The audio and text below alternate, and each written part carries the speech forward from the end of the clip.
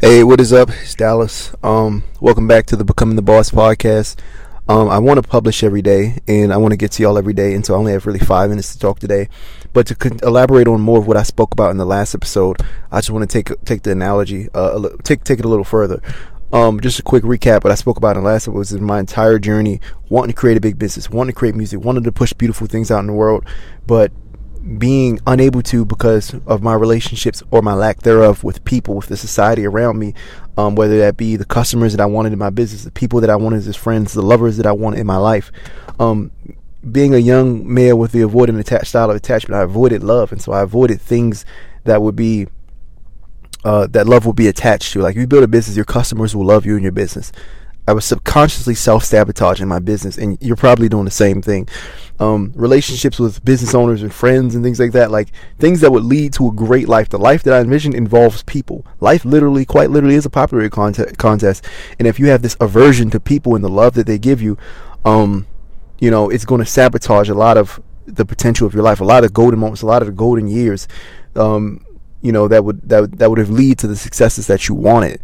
It's funny, you might be reclusive. You might want to work on your business, not go out with friends and not go out with people. And, you will avoid things like getting on the phone with your customers or FaceTime your customers or doing a class with your customers, and it'll jam your business up. And going out with your friends those nights will lead to business ideas, will lead to moments.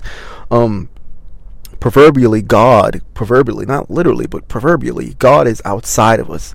The universe, the world, it's outside of our own heads, outside of our logic, it's outside of our intelligence. The moments that are serendipitous, that set us up for success, are outside of our comfort zones. It's around people. That's where these things happen. That's where the dots connect. And I was avoiding people at all costs throughout the pandemic. Literally, I stayed in the house like every single day, and so that's where I was. And so, I talked in the last episode about realizing that the journey of realizing that I had an avoidant style of attachment and what I was doing. But I want to further upon that realization and a little bit of how I started to think about it in a more explainable sense in my mind. Like, this is how I justified what was happening and how I got past it. So after I went up to Washington to see my brother, after I turned 25, a few weeks ago, it was, right after I was still having like a bit of a rough time. It was right on the daylight saving time mark. So I came home from Washington, and spring had kicked in. The days started getting longer, and in that pocket of weeks, man, I started feeling moments and having realizations and having literally pockets of joy and bliss, like unlike anything I experienced before. After the dark tunnel of that month, like I feel like something in my head just clicked and everything made sense. Like I just stopped resisting, because a lot of things is like you think in order to improve and to be a better person and have more in life, you have to do more. But I just decided, like, I'm going to stop resisting what is already my natural path. So I started doing less. And I don't know, like, for some reason, like, I've had moments of just like extreme clarity, extreme bliss, and it, like, the world just suddenly made sense. And as the weeks had began to go on, I don't know, like, being a person with avoidant attachment and seeing life through the lens of your trauma and everything that you're going through, it's like a camera. Like, if the lens is really closed and no light is getting in, like, you'll miss little things in life, little details in life that would otherwise change life. They say the difference between talent and genius: talent hits the mark that no one else can hit, genius hits the mark that no one else knew was there. And so I started seeing marks that I didn't even know was there, because my camera lens, as I began to heal and release all that was inside of me and move past my trauma and the old ideas and the old paradigms that was holding me back, the old paradigms that I had to work, the old paradigms that was all on my back, all on my shoulders, that I had to be proud of myself, that I had to fight for this, that it had to be a hard journey. I started to release those paradigms, just consciously, just think about them and just say, look, I'm going to start doing the things that the opposite way, with people, with collaboration, without ego, with just myself, without the importance of the end goal inside, the end of the goal, the end of the journey. I started doing all these things, and like, I started seeing marks that I haven't seen before, and life just started to change and become a blissful, like, I've been in almost a state of just at least contentment every day since. It's been the most insane thing. And funny enough, because I could now see beyond the end goal, beyond my pride, beyond my ego, like the business, it started to take leaps and bounds. Like, I worked months, years without even getting so much as an opt-in. I think I figured out the message. I'm starting getting more opt-ins in the business now. I have more friends in more business ventures than I've ever had before with different people. man, shout out to a friend of mine. A friend of mine just got his studio up north, which we're going to be, I'm going to be, collaborating with on some of his projects up there, and making music with him, and all crazy stuff like that. So it's going to be a beautiful experience. Things like that, doors like that, that is just not my accomplishment, not my thing, but experience for me to also enjoy. Just came into my life, because I want to make music. I just got a guitar, like things that have never happened before just started to happen.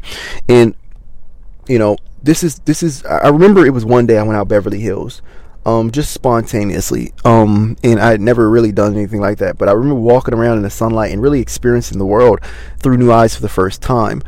And I think this happens throughout a lot of religions. Like my grandmother, like it was akin to the way my grandmother described getting the Holy Ghost for the first time as a Christian. I felt like that. I felt like I was in a new world. And I remember walking down the street and sitting on a park bench. I got some chips from Chipotle and one of their Izzy's, Blackberry. And this is what this episode is about. This is the thought that crossed my mind. I was thinking like what was I experiencing? What was that funk that I was going through? And this is how I rationalized it. The human being, the human ego, it wants to be something. Okay? It wants to be a thing. It wants to be high prestige, high status. It wants to be praised. It wants to be loved. It wants a future that is better, that is different, that is desirable to others. It wants a future that is better than what is now. And so we're always trying to grind and put ourselves in a better position. That's what the ego is doing. I don't mean the ego like, okay, you think you're somebody, but the ego isn't literally I identify as self. Okay, so that ego is always doing calculations to try to figure out how do I get a better future? How do I get from here to here? How do I get more money? How do I get more fame? How do I get more clout? How do I get more love? Like it's always doing these calculations at all times. Neuroscientist Andrew Huberman, I remember watching a Joe Rogan episode. He calls, I think, duration path outcome. Like the human body, like the human that identifies as itself, always wants to get better. Always, it's a matter of survival for it. And so, with that being a matter of survival for the brain, one of the primary things that facilitates that is the ego. I'm kind of like going in a loop. Let me sort this out for you. And so with the ego doing those calculations, the way it determines where it will be in the future is memories and predictions. Okay, what has happened and what will happen. And so we inherently have this obsession on what has happened and what will happen. And so anytime something happens in our life, in the past and in the present, like let's say somebody spits on you, our brain, our ego, it reacts because it has to do new calculations now. Who does this make me? Everybody in this environment now thinks I'm this person. What do I have to do in order to get back to the person I was and to get to being perceived as a better person? How do I raise myself? How do I get a better quality of life? How do I get a better social standing from this situation where this person put me in a deficit? Somebody cut you off in traffic. Somebody underpaid you. You're not getting paid a lot at work. You don't have the best family situation. Somebody dumped you. Your ego does calculations. Okay, who does this make me in the future? Right? And so at all times it's just churning these numbers. And these calculations, they go back far, because this is what the ego is. It's the identifying self. This is who I identify as, and this is who I want to be. And so it goes far back into your childhood, into your past. It does all these calculations. This is what happened in my childhood. This is what happened in the past. This is how people react to me when I did this. And it's crunching all these numbers to try to figure out the best next move to put yourself in a better position. And so with that being said, the ego is sticky. Okay, it's like Majin Buu. It's like a ball of gum. Everything that you experience, the ego takes and it saves that data like a computer for future calculations. But the thing is, like, imagine like a computer. You're crunching all these numbers. You're saving all this data, right? But when you save all this data, computers tend to run slow when they have to process a new task.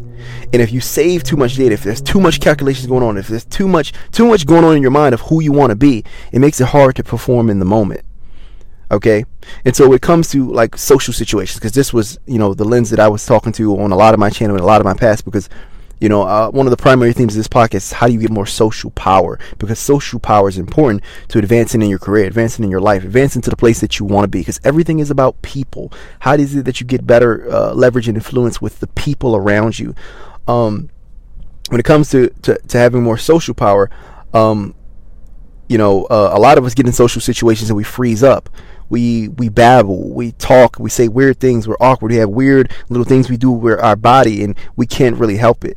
And the reason that is because subconsciously, a lot of the saved data is like the saved data is interacting with itself. It's all that sticky stuff, what your mother said to you, somebody that dumped you, all this is coming to the forefront when you're having a conversation with a person. Okay? And what that makes it hard to do is imagine like you're trying to channel an emotion, you're trying to channel confidence, you're trying to channel bravado, you're trying to channel wit, you're trying to channel humor. When you're trying to channel these things, your channel is getting clogged up, because it's like, remember last time you tried to like the data that's saved tells you, like your reference memories tell you, remember the last time you tried to channel humor and it wasn't funny? Remember the last time you channeled humor and your mother slapped you? Like, your ego is bringing up all this data, all this reference experiences, and it's clogging your channel. And so you have to go through all these memories, you have to go through all these experiences that were bad, that were negative, just to push out the emotion that you want. And so it comes in this weird buffering phase, and it comes out weird and awkward and half honest and half aligned and all these weird things, because you have to go through all this data and all this stuff that's blocking your channel, all this stuff that's coming up, and blocking you from channeling what it is that you feel right here in the moment. Now, imagine if, the channel was clear. Like, if you had no reference experience, no data, like children do. Children are a perfect example, because they don't have this yet. They haven't built up a catalog of things that have happened to them. Every emotion they express, because it's just the emotion. The channel is clear. It's not a bunch of past traumas and past BS in a way. It just comes out. The humor, the wit, the things they want to say, the things they feel, it just comes straight out. And it's powerful and pungent because it's pure.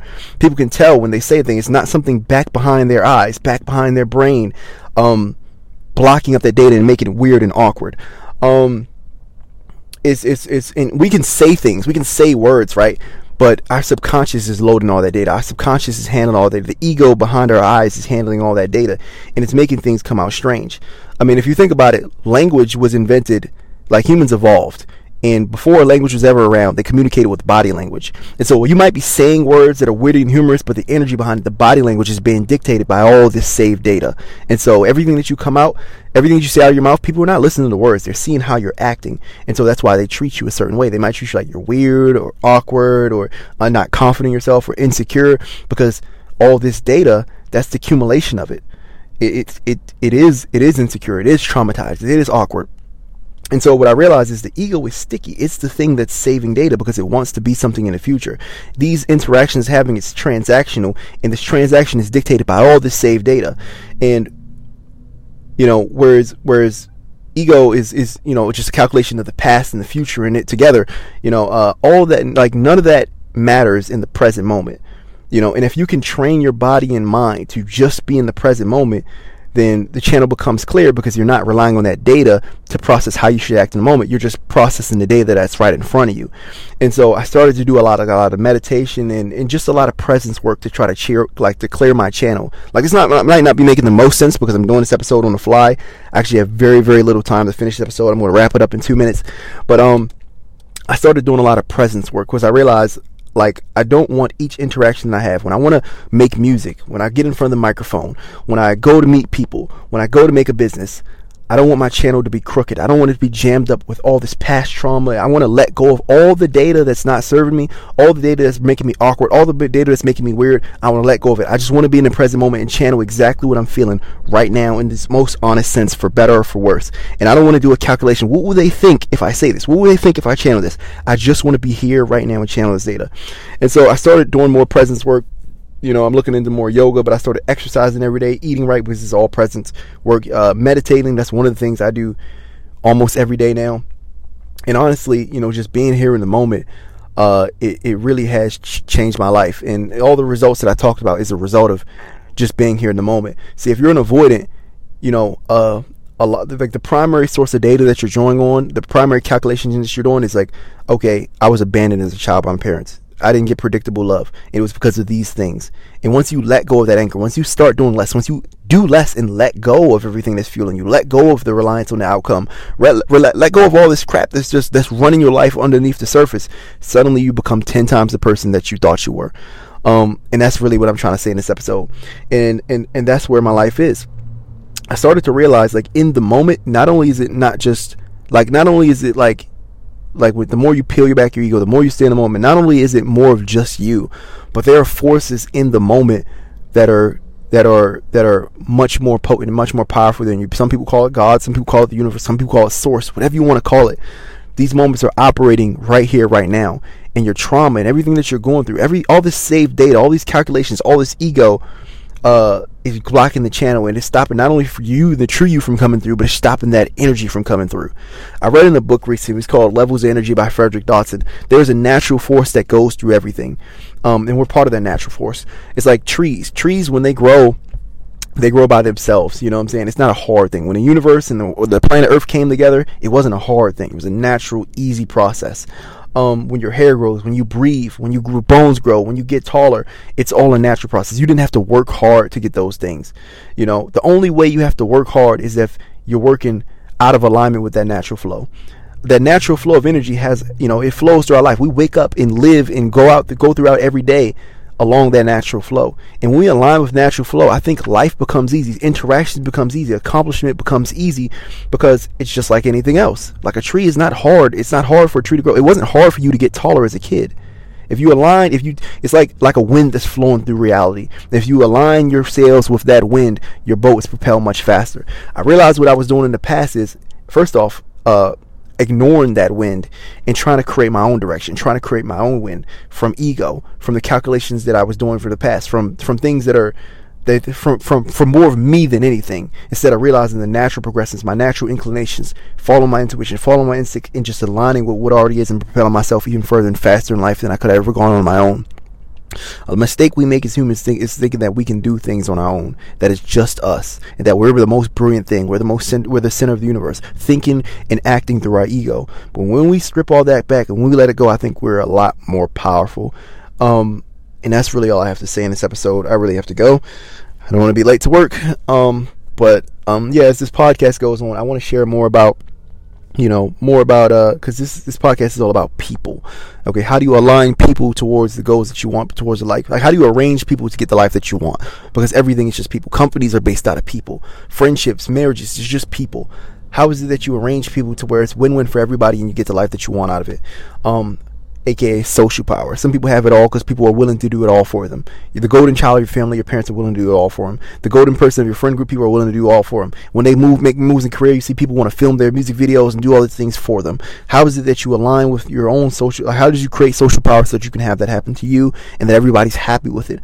So if you want to learn more about that, like on a fast track, just go to, I have a free class. It's at www.buildmyeq.com.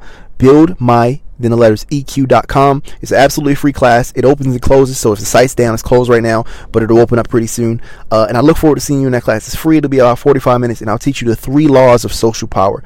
Beyond that, I have to end this episode because I have to go. I appreciate you so much for listening. My name is Dallas, and this is the Becoming the Boss podcast. The title of this podcast will be changed once again pretty soon, but I appreciate you so much for listening. I'll elaborate more on this in the next episode when I have more time tomorrow. Thank you.